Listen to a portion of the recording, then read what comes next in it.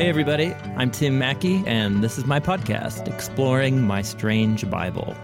I am a card-carrying Bible history and language nerd who thinks that Jesus of Nazareth is utterly amazing and worth following with everything that you have.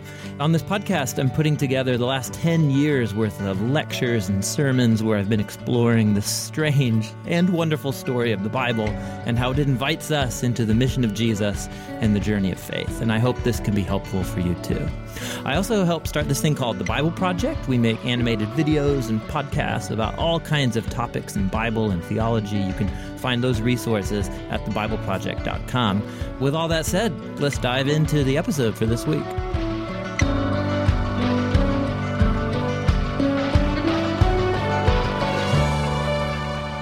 All right, well, this is episode 3 of a 10-part series. It represents a number of teachings that I did years ago. It was a big series at our church that we did, trying to help people rebuild from the ground up our very understanding of the character and identity of God as represented in Jesus and in the story of the Scriptures.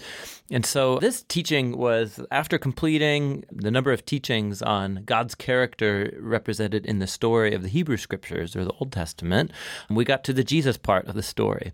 And what I wanted to do before we even really started talking about Jesus was just in one teaching to capture the heartbeat of what the story is driving the first 3/4 of the Bible, namely the story of the Old Testament.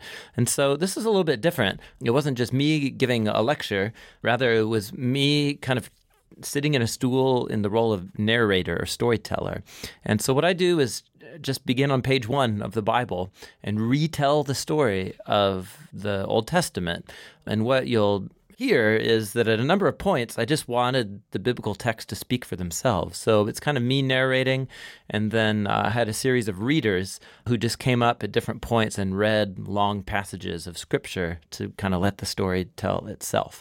So this is like story time. So maybe if you're able, sit down, make a cup of tea, curl up with a blanket, or on an Adirondack chair with iced tea, I don't know, whatever you do to relax and get cozy, do that because it's story time. And the goal of this was to help us, once again, rebuild our portrait of God by grounding it in the actual biblical story itself, instead of a story that we have imposed onto the Bible from our own Western cultural or Christian traditions.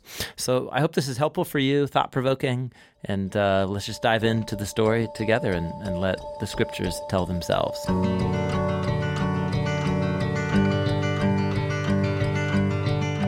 We're going to talk about Jesus. Go to page 1 of the New Testament, right? And we look at page 1 of the New Testament. It's the Gospel of Matthew. There's 4 ancient biographies of Jesus in the New Testament. We call them Gospels. And all of them have as their main burden to share some key events about the life and the death and resurrection of Jesus, and to unfold the implications of that for you and every human being who hears about it, and that it has huge significance. And so all of the 4 Gospels in the New Testament are trying to introduce you to this figure, Jesus of Nazareth. So look at Matthew chapter 1, first page of the New Testament. And Matthew begins with a thrilling roller coaster of a beginning here, right? So look at how Matthew begins the story about Jesus. So a genealogy, a long list of lots of names. Now, I don't know, if you went to PSU and you took creative writing or something like that, my guess is that, how should you begin a really good story? And it would not be this technique right here. Right? Okay, not a way to grab at least modern readers' attention. And so we might think man, what's happening right here? Now, so we always have to remember this is a ancient biography. It's a 2,000-year-old biography. And the way people wrote in this setting and time is very different than the way that we think about writing. What Matthew wants to do, first of all, as he introduces this story of Jesus of Nazareth to you, he wants to first of all tell you Jesus' family story. The story of Jesus' family. And because if you know the story about someone's family, all of a sudden who they are takes on 3 dimensions as it were. And if you stop and think about this, this is the most intuitive thing that we all know from our own lives and relationships. Anyway, so think about, for example, like your best friend. Think about like one or two people that you would say are in your inner circle or whatever. They've known you the longest, or you know them the best. They're your closest, best friends. Now, here's probably how the history of your relationship has gone. That's quite presumptuous of me, isn't it? Right? So at some point you met this person, and you had common interests, you liked each other or something like that. You got to know each other, and hey, we like hanging out. And you get to know that person. But there's something that happens when you meet a good friend's family. You guys know what I'm talking about. And there's something, and my guess is that if you have someone in your life that you would call your closest friend or your best friend, that you've met their family, that you know their family in some way. If it's possible, there might be exceptions and so on, but you've likely met their family. And what happens when you meet your friend's family, especially if you've built some history together already, you meet their parents, right, their siblings, or whatever, and it's kind of like, oh. You don't know what I mean. It's like, oh, I get it. That's why they're always so defensive when this topic comes up or something, or that's why they talk like that. You guys know what I'm talking about here. This is totally intuitive.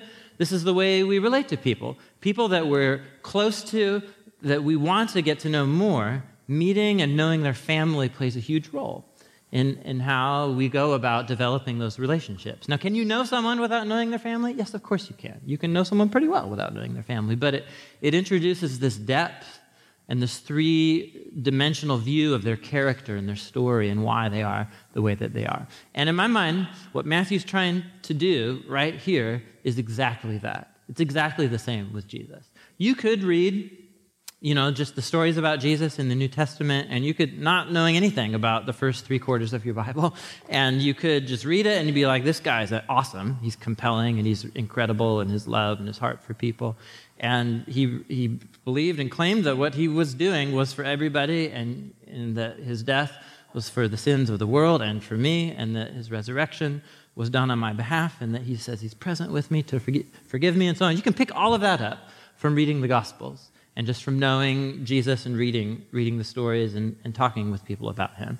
But what Matthew is inviting you into right here is to take another step in the depth of your connection and your relationship with Jesus and knowing his family story.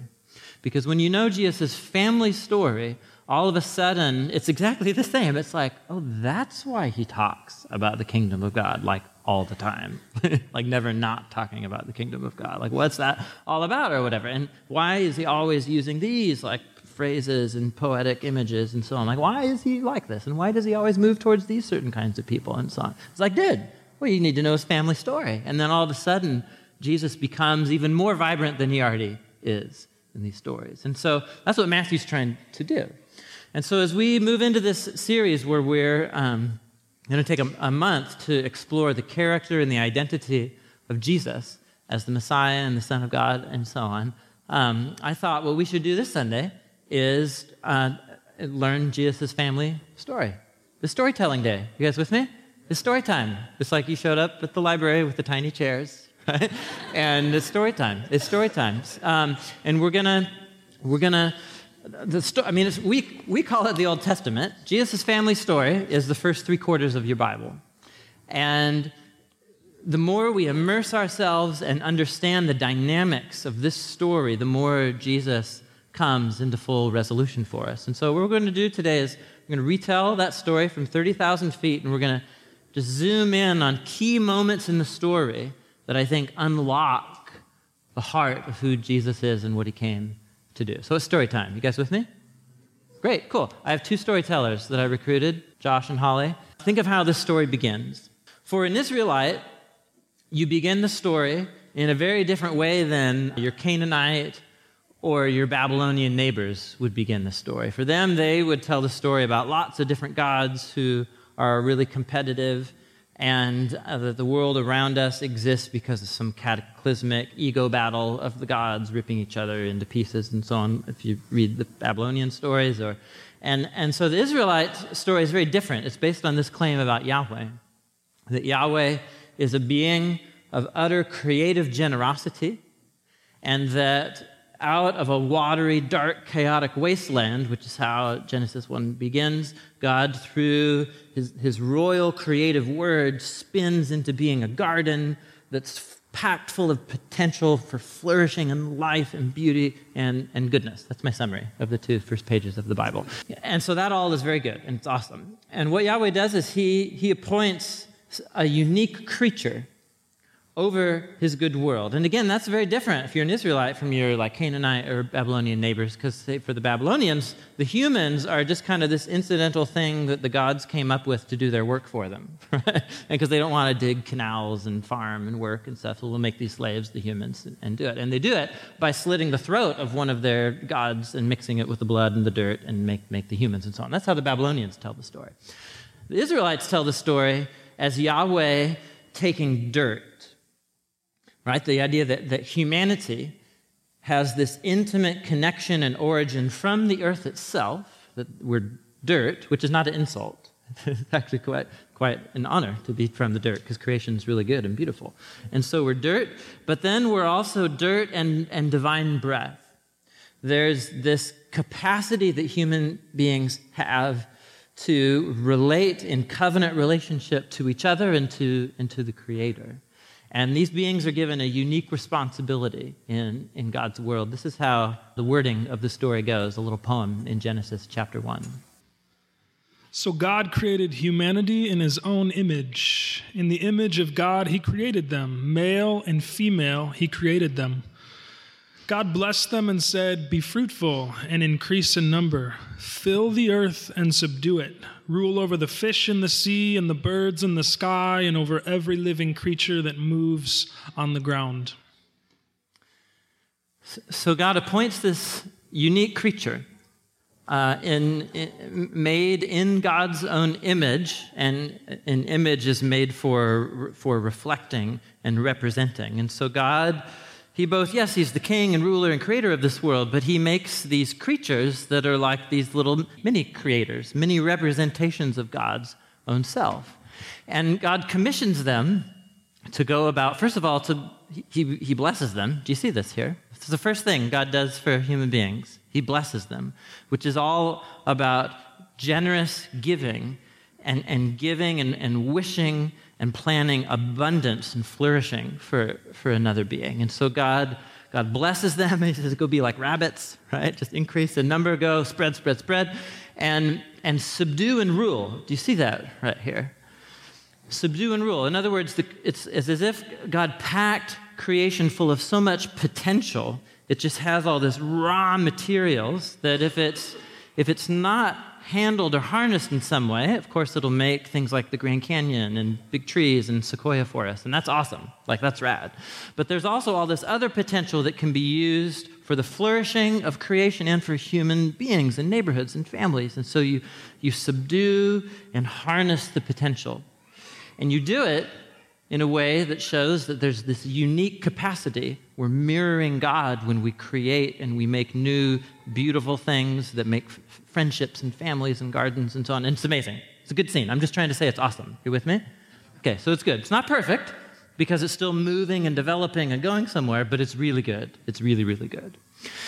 And so into this really good scene enters a very mysterious character, just right out of the blue. Just there it is on page 2 or whatever of chapter 3. And this mysterious character is a talking snake, which I'm sure is quite normal to most of us. You're like, yeah, I see those all the time or whatever. Like, what? This is a very strange. And, don't think just because this is an ancient story that, like, talking snakes were common to people back then. You know what I mean? It's just like, this is alarming no matter what century you're reading the story, is it, right? Snakes don't talk, so there's something very strange going on here, right? And so this is not just ancient stupid people or something. So you have this image of this talking snake. Where does it come from? We don't know. We don't know. It doesn't say. The story doesn't say. But this snake, there's something wrong. If there's something that's not good in Yahweh's world, it's this creature. And is presented as being in some kind of suspicion or rebellion against Yahweh, the Creator. And it is not equal to Yahweh. It's a created being that is in some kind of insurrection or rebellion against the good Creator. And this creature is bent on getting humanity to doubt Yahweh's goodness and to doubt Yahweh's good intentions for them. And so he leads them on this mind trip to make them think that doing exactly what Yahweh asked them not to do is actually the right thing to do, which is to seize the knowledge of good and evil and define good and evil for themselves and make themselves like God. And so they do this, right? Paradise Lost by page 2. It's kind of a bummer, right? And so here's where the story goes. Yahweh's very hurt, and he's justifiably angry, although he doesn't actually get angry in the story. What he does is show up and invite the humans to be truthful about what they've done, which they're not, right? They just want to hide from him and from each other. And what Yahweh ends up doing is informing them of the tragic consequences of their decision. Now, this is absolutely key. Yahweh's purpose is to bless. He never curses the humans. He informs them of the tragedy of what's going to happen because of what they've done, but he does bring a curse on the serpent. And he does it with a very mysterious poem, in my opinion. And the words of that poem go like this. So Yahweh God said to the serpent, "Because you have done this, you are cursed more than all livestock and all wild animals. You will crawl on your belly and you will eat dust all the days of your life. And I will cause hostility between you and the woman, and between your offspring and her offspring. He will crush your head, and you will strike his heel."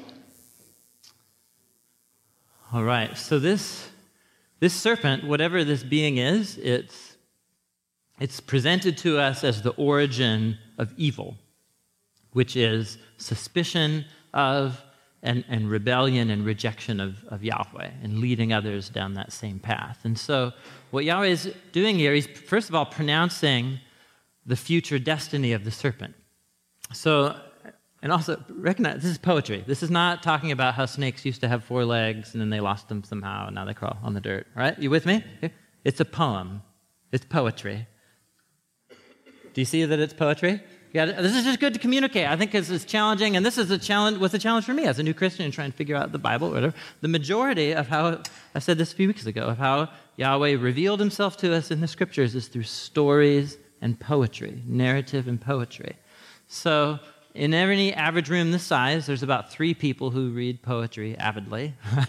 It's just not that, widely read or whatever, but if you want to learn Jesus' family story, you need to learn yourself how to read some poetry, because the Jesus' family story is chock full of really important poetry. So you have this cursed being who's the source of evil, and Yahweh, as if Yahweh is shooing him away, crawl away.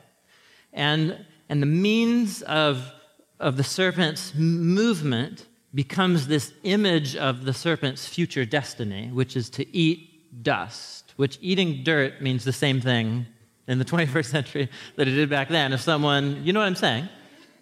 It means shame and defeat all the days of your life. And so what's the future destiny of evil in Yahweh's good world? Defeat and removal. Evil will not always have ultimate sway, and it will not get the last word in God's good world. How? How is Yahweh going to defeat evil at its source here? Well, look at this here. So I'll cause hostility between you and the woman, between your offspring and her offspring. So it's as if you have 2 lines going out from the story right here, and this is not about baby snakes, by the way, either, right? So this is about humanity is at a crossroads here. Humanity can choose to replay the garden in every successive human that's going to come and give in to the snake, as we all do, and that'll continue happening, but Yahweh is going to preserve this line, this promised line through the woman. There's also going to be this offspring here, and this offspring is going to go out from the line of the woman, and then look at the last line of the poem. This is so bizarre. He will crush your head. Now, who is that? Who's the he right there? It's the offspring. So we thought we were talking about baby snakes and a bunch of kids or whatever. And so, but no, what this poem's really, we're talking about the future defeat of evil. Evil will continue to have influence as people give in to the serpent, but God's going to preserve this line, and through that line of the woman, there's coming a he. And this he is going to crush, not baby snakes, he's going to crush evil at its source. You guys with me here? He's going back to the source, and he's going to crush evil. Now, this is very important, and it's poetry, which means it's full of ambiguity, but look at it. So he'll crush your head. So the image is of this foot of this he coming down to just splatter the head of this serpent. But as the foot of the victor comes down, do you see this serpent is going to create this strike right on the foot as it gets crushed. It's kind of a gory image here. And so you have another, and this is not a garden snake. You know what I'm saying? This isn't like, oh, ow, that kind of hurt or something. This is the source of evil. This is a venomous snake. It kills you. And so you have this idea of the wounded, fatally wounded victor. His defeat of evil will be by itself succumbing to this wound that evil inflicts on the victor at the same time. Come on, right? So come on. It's like page 3, And so it's good. When I said, who is that? The room didn't erupt with Jesus, like it did at the 9 a.m. And that's good, and I do believe it's Jesus. But the whole point is, if you're reading the story 1,000 years before Jesus, you don't know that, right? All you know is there's just somebody coming, which compels you to do what as a reader of the story? Turn the page, and keep going. It's called plot tension, right? It's called the driving the story forward. So we got to keep reading in the story. So the seed of the woman and the line of the woman goes on from here, and humanity continues to give in to the serpent more and more and more, and corrupting God's good world and corrupting each other, and it's the sad, tragic stories of the early part of Genesis. But God plucks this random guy out of corrupt humanity given to the serpent, and he starts having this conversation with him. Yahweh is going to set in motion a plan to bring deliverance and rescue for his world and for humanity, and he does it by having this conversation right here in Genesis chapter 12 that also consists of a whole lot of poetry. What do you want?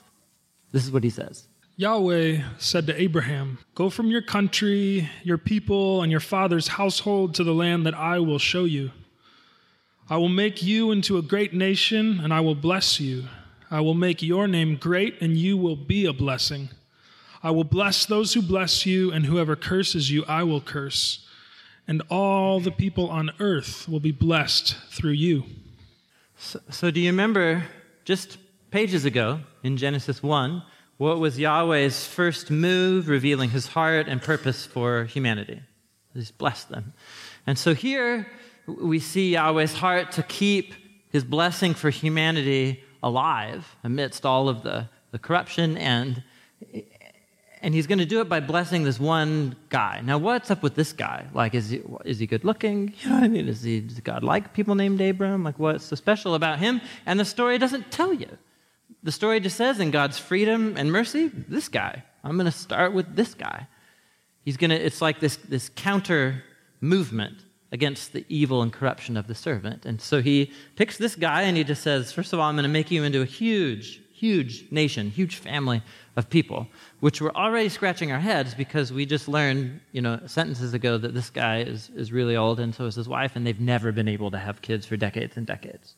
So like, how is this going to work out? And so, but nonetheless, that's the promise that God makes, and he's going to bless him, give him a huge family, make him a great reputation among the nations. He's going to protect this family. Bless those who bless you, curse those who curse.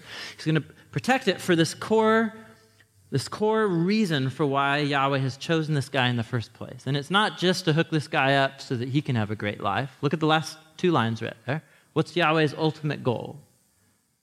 It's the nations.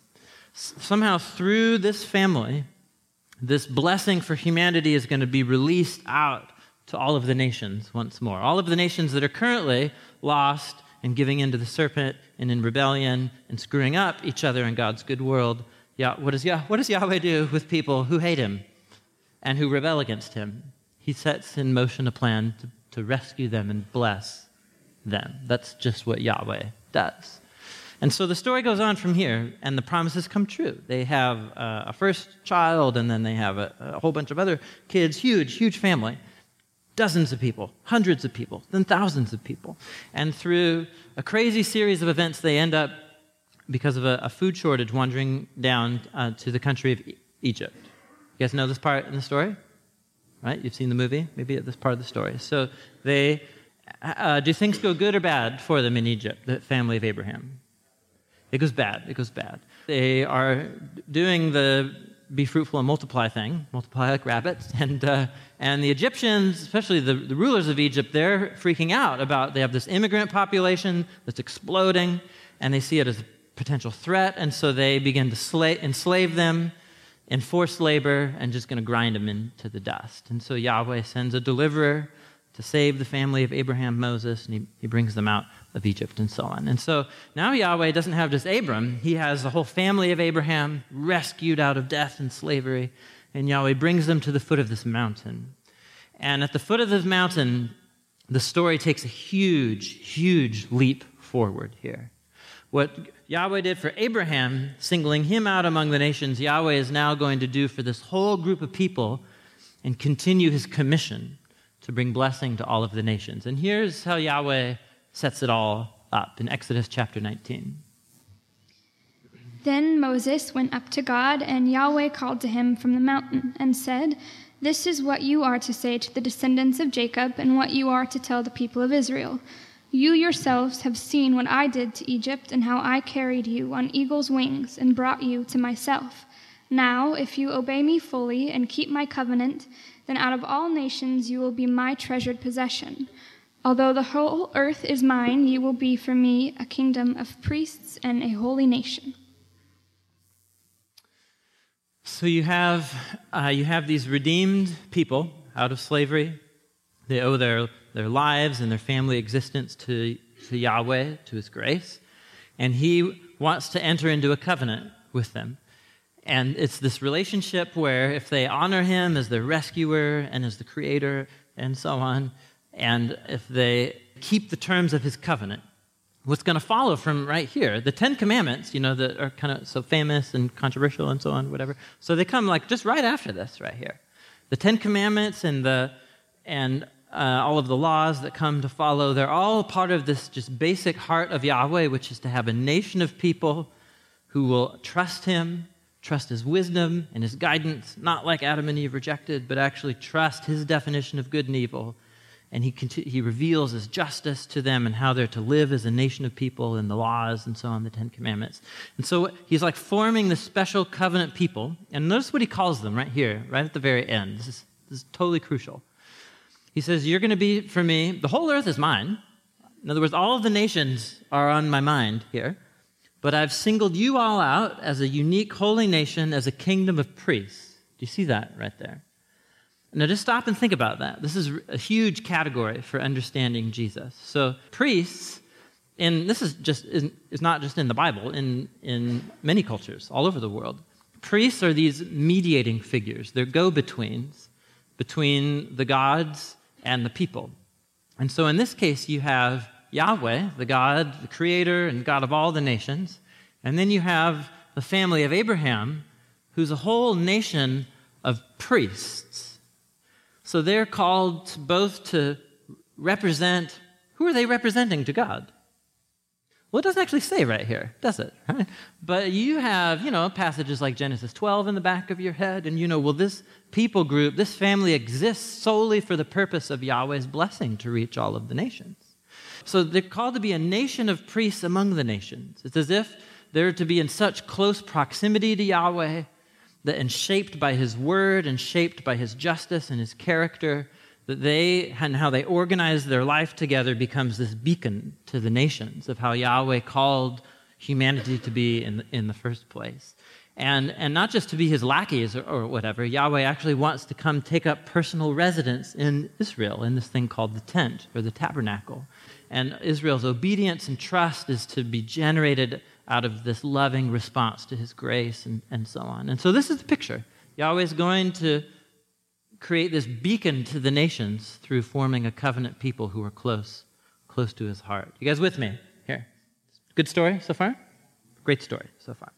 So here's how the story goes from here. They go on from here, they go into the land. They set up a kingdom, and the tribes unite into a kingdom, and one particular king comes along who unites all the tribes. He makes Jerusalem the capital. He's Israel's most famous king. Anybody? And so he's the one who put Jerusalem on the map of world history. He made it the capital of the tribes of Israel. So David comes along. Things are going okay in the covenant, really. Actually, things are not going well at all in Israel's relationship to Yahweh. But David comes along, and we like him. We think he's pretty cool.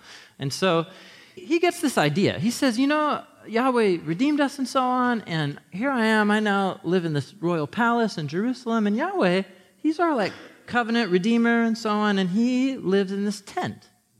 Now, it's a nice tent. It's nicer than an REI tent or something like that. But, it's full of jewels and gold and stuff. But I want to build Yahweh a house, a big fancy temple, just like the house that I'm living in. And this is Yahweh's response to David. And the story just moves and leaps forward here in a big, big way with these words. I declare to you that Yahweh will build a house for you. When your days are over and you go to be with your ancestors, I will rise you up from your offspring to succeed you, one of your own sons, and I will establish his kingdom. He is the one who will build a house for me, and I will establish his throne forever. I will be his father, and he will be my son. I will never take my covenant love away from him, as I took it away from your predecessor. I will set him over my house and my kingdom forever. His throne will be established forever. Yes. Yes. Do you see it? It's all coming together here. Do you see it? All the pieces. So you have this. You have David. Yahweh says, you want to build me a house, David. That's very nice. I appreciate the sentiment. No, thank you. So I'll let your son do that for me. But here's what I'm going to do for you. I'm going to build a house for you, a dynasty. And from you, David, is going to come a whole lineage of kings. And when it says, I'll raise up a son after you from one of your own sons, we're talking about, however long the lineage is here until this son comes. And there's coming a son who's this offspring. Offspring, right? And God's going to establish this offspring's kingdom. This offspring is going to build the ultimate temple. This temple as a place where Yahweh and humanity can meet together. Temples are where priests do their work of mediating and bringing God and humanity together. This king's going to come and build the ultimate temple. He's going to have this intimate covenant love relationship with Yahweh that's so close, Yahweh uses the language of father and son to describe the bond between Yahweh and this king. And this will be an unbroken, eternal bond of Yahweh's covenant love. And he's going to set him over a kingdom, and it's going to be awesome, and it's going to be great. That's the promise he makes to David. And we're thinking money. This is money right here. This is, right? This is all, who's this guy? I mean, who else could this be? Snake crusher. You have the family of Abraham is somehow going to bring blessing to the nations. You have the whole nation called into this vocation of mediating and displaying Yahweh to the nations as a kingdom of priests. And then you have the one king who's going to come and build the true temple. And surely he's the one who will lead all of these promises to come into fulfillment and so on. And so we're just like, okay, for the first time ever, you're reading Chronicles with eager expectation. You're like, yes, this is the most awesome book ever, right? Because you would never read Chronicles otherwise. And so you're reading through Chronicles, and you're just like, is it this guy? Is it Solomon? Is it the next one? His grandson or whatever? And you read through these stories with just grave disappointment, because each generation of David's sons gives in to the serpent the way that most of the rest of Israel has already for a long time, and the way that all of humanity has since the garden incident. And so you're like, what's happening? What about this promise here? Like, when's this son going to come? And the sons of David do such a horrible job of mismanaging God's people, of mismanaging the kingdom. They give in to the serpent in every way you can imagine that kings would, money, sex, and power, and they run the kingdom right into the ground.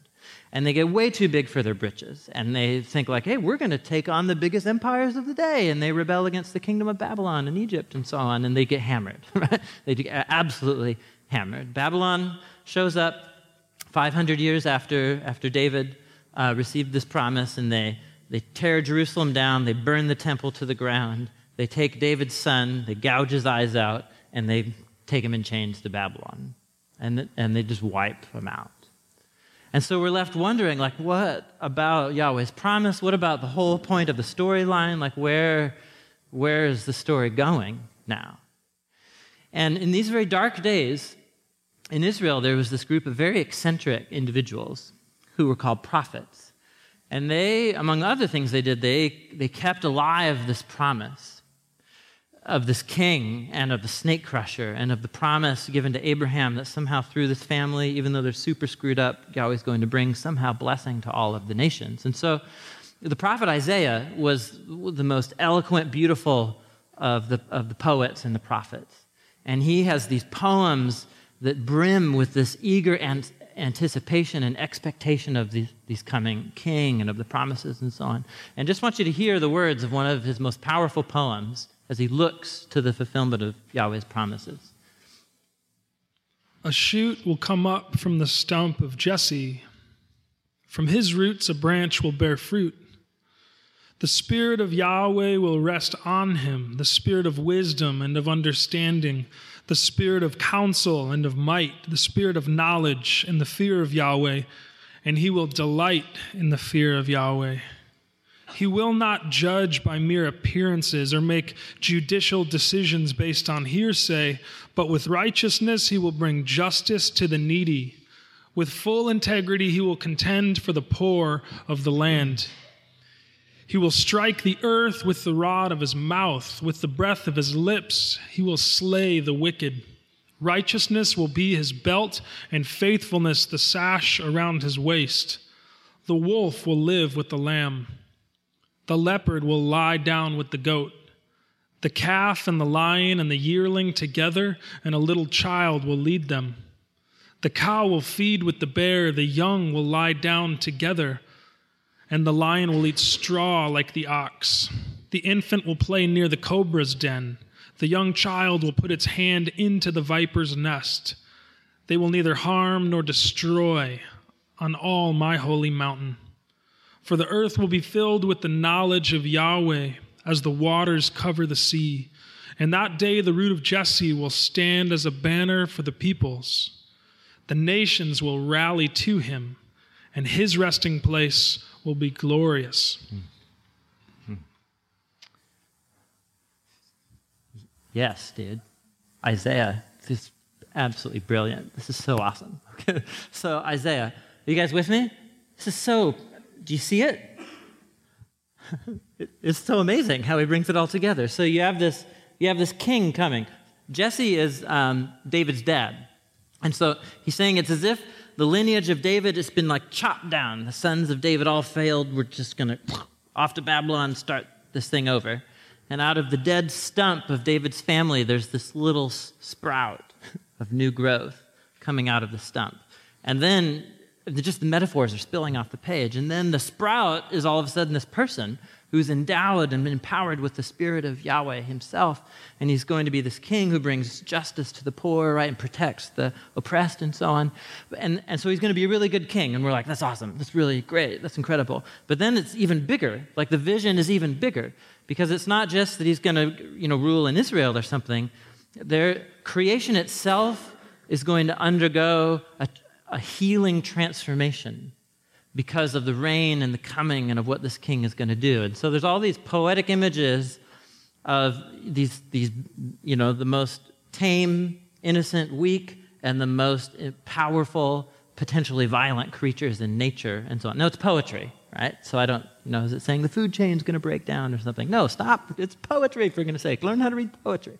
So the whole point is that we all sense that there's these rifts, not just in humanity, but in the creation itself. There's these deep cracks and wounds that the world is groaning is, as Paul the Apostle put it in Romans chapter 8. And that these deep rifts, that whatever it is that's wrong with our world that's bigger than just human beings, that it's going to undergo such utter transformation that the created order itself is going to be healed. You guys with me here? It's so powerful. And it's as if all of creation will be flooded with the knowledge and presence of Yahweh like the ocean covers the world. And then you have the root of Jesse, this king, who's going to come, and all the nations are going to rally to him and hear his teaching and experience his healing and just rule. I mean, what do you want, dude? This is like the pinnacle of messianic prophecy in the Old Testament. And so Isaiah kept the dream alive. He kept the promise alive in these very dark days, but you know, the people of Israel, they came back. Some of them came back from Babylon, and they started the kingdom again, but no, this never happened. And so the story of the Old Testament just comes to a conclusion with all of this momentum, all these promises just completely unfulfilled, all of the loose plot threads just dangling, like what about the priest and the blessing and the snake crusher and the king, and just there you go. And here's what's interesting is that the people of Israel and the prophets, they struggled with God's timeline. Maybe you're familiar with that in your life, right? They struggled with the fact that this was going on for centuries without resolution. And so within Isaiah, the book of Isaiah itself, you hear also these laments, these prophetic laments, like the Psalms, calling out to Yahweh, lamenting the state of the world and wondering what Yahweh is going to do. I want you to hear this poem from Isaiah 59 that I think it captures not just the lament of Israel, but it's the lament of the human condition as we wait to see some healing brought to our world. And just get into the pathos of the poem. It's really, really beautiful. So justice is far from us, and righteousness does not reach us. We look for light, but all is darkness. For brightness, but we walk in deep shadows. Like the blind, we grope along the wall, feeling our way like people without eyes. At midday, we stumble as if it were twilight. Among the strong, we are like the dead. We all growl like bears. We moan mournfully like doves. We look for justice, but find none. For deliverance, but it is far away. For our offenses are many in your sight, and our sins testify against us. Our offenses are ever with us, and we acknowledge our iniquities. Rebellion and treachery against Yahweh, turning our backs on our God, inciting revolt and oppression, uttering lies our hearts have conceived. And so justice is driven back, and righteousness stands at a distance. Truth has stumbled in the streets. Honesty cannot enter. Truth is nowhere to be found. Yahweh looked and was displeased that there was no justice. He saw that there was no one. He was appalled that there was no one to intervene. So his own arm achieved salvation for him, and his own righteousness sustained him. You can see the angst, and you can see the pain. I think as we read words like that, we could echo those as we read newspapers of the state of our world today. And how many of you have been in this place where it's like we're looking for God in our lives, and we're looking for evidence that he's working in the world, but it's like darkness. And it's like truth has lost its way in God's world, and I don't know where he is or what he's doing.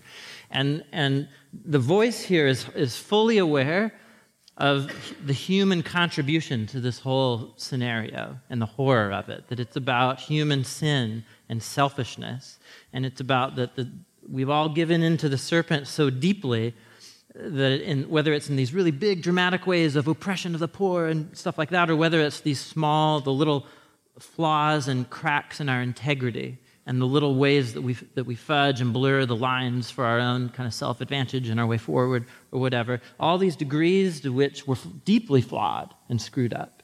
And you multiply that by a whole nation of Israel and by nearly 7 billion human beings on the planet, you just end up with this mess of the human condition. And so here's what's amazing. The poem ends with the little ski jump. It's really bad, right? And then there's a little ski jump right at the end. And it's Yahweh looking out at humanity. He's looking out at these image-bearing humans. And the whole point of the story was that Yahweh gives the keys to humanity that they may trust and obey and become mature and wise and rule God's good world. And instead, we've made it what it is today. And so he looks out for just one human being who's fully and faithfully the human being that Yahweh made us to be, and he doesn't see anybody. He looks at the nation of people that he redeemed and called out and gave his covenant and the laws and so on, and there's no one to intervene. And so what is Yahweh's response? It is not like, okay, I'm just really through with this story, right? This is exactly not what he does. Instead, he says he was so disturbed that there's no human to do what he called humans to do. He, so to speak, rolls up his sleeves and will personally get involved. Do you see that right there?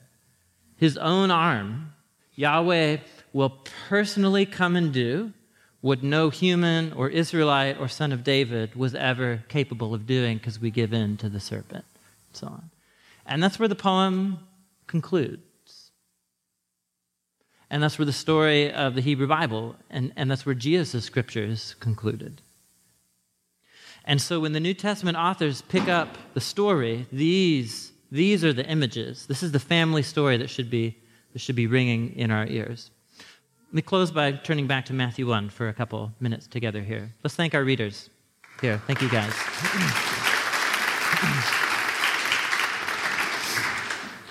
Turn back to Matthew chapter 1 with me. So we get this genealogy summarizing the family history of Jesus. Look at verse 18 of Matthew chapter 1. This is how the birth of Jesus, the Messiah, came about. His mother Mary was pledged to be married to Joseph, but before they came together, she was found to be pregnant through the Holy Spirit. It's quite exceptional. Because Joseph, her husband, was faithful to the law, to the Torah, he was a good, faithful Jewish man. He didn't want, however, to expose her to public disgrace. He was going to sever the engagement, divorce her, but do it quietly.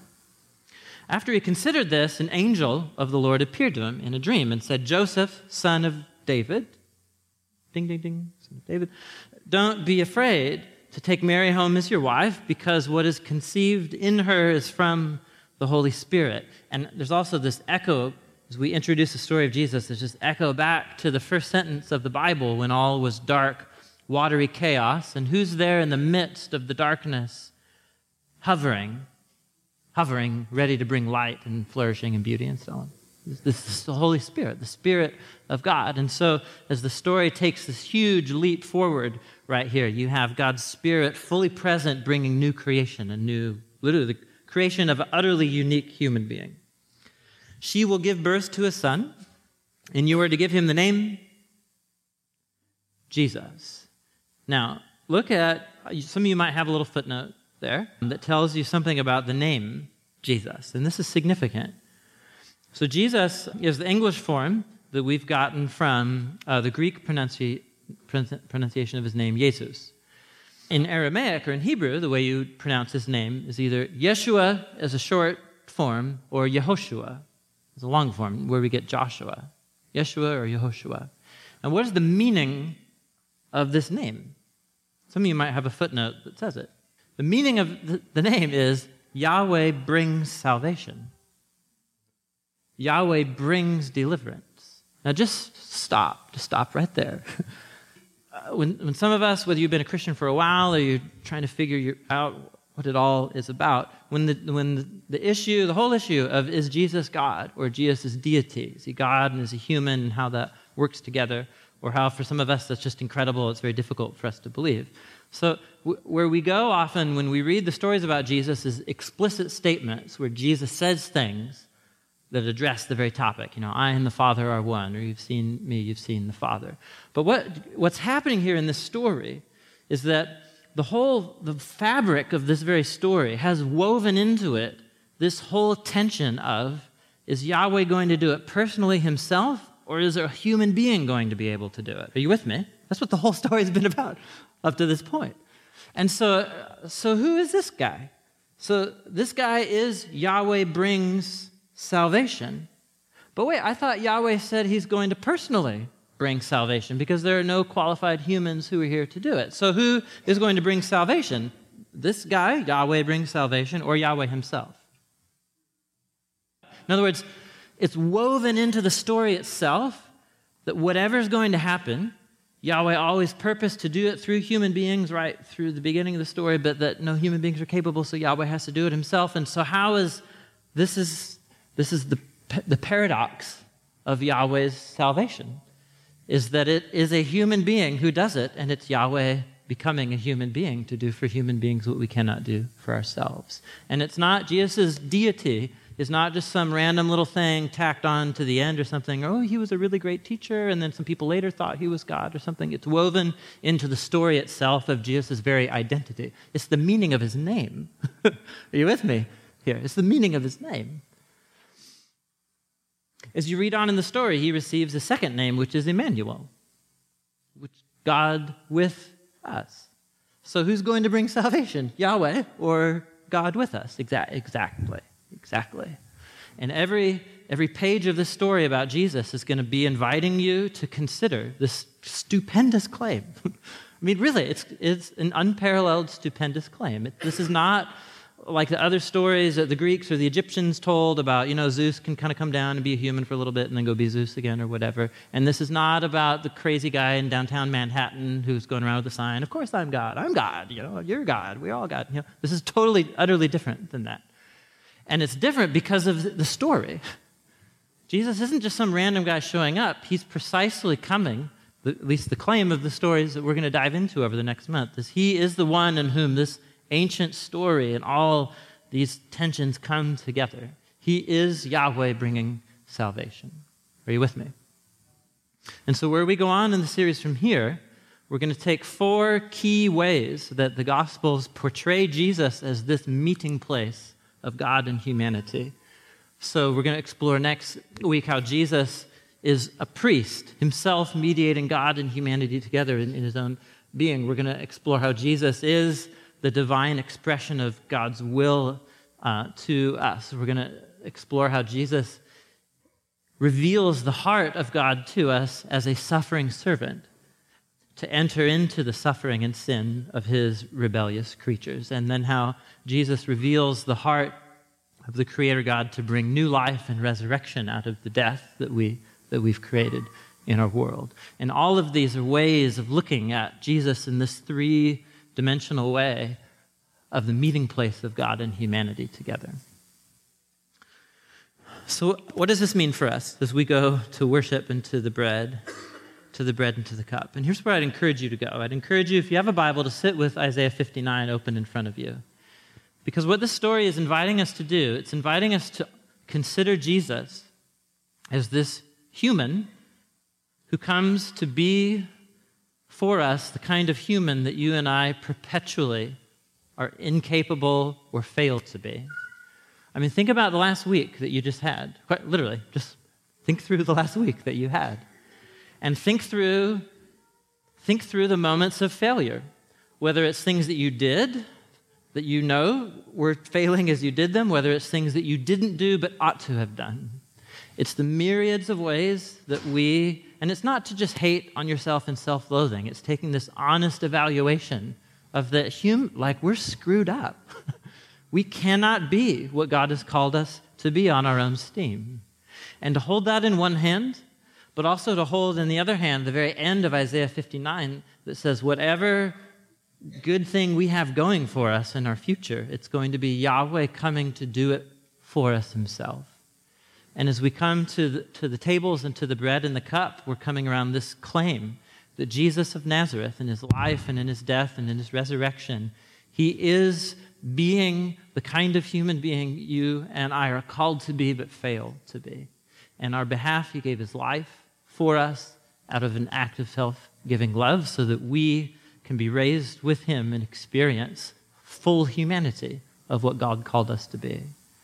And so I don't know your story. I don't know what failures you need to bring to the bread and the cup, and ask him to forgive and to heal, but to have hope that this Jesus that we're coming around has power to forgive and to heal and to change us. Amen?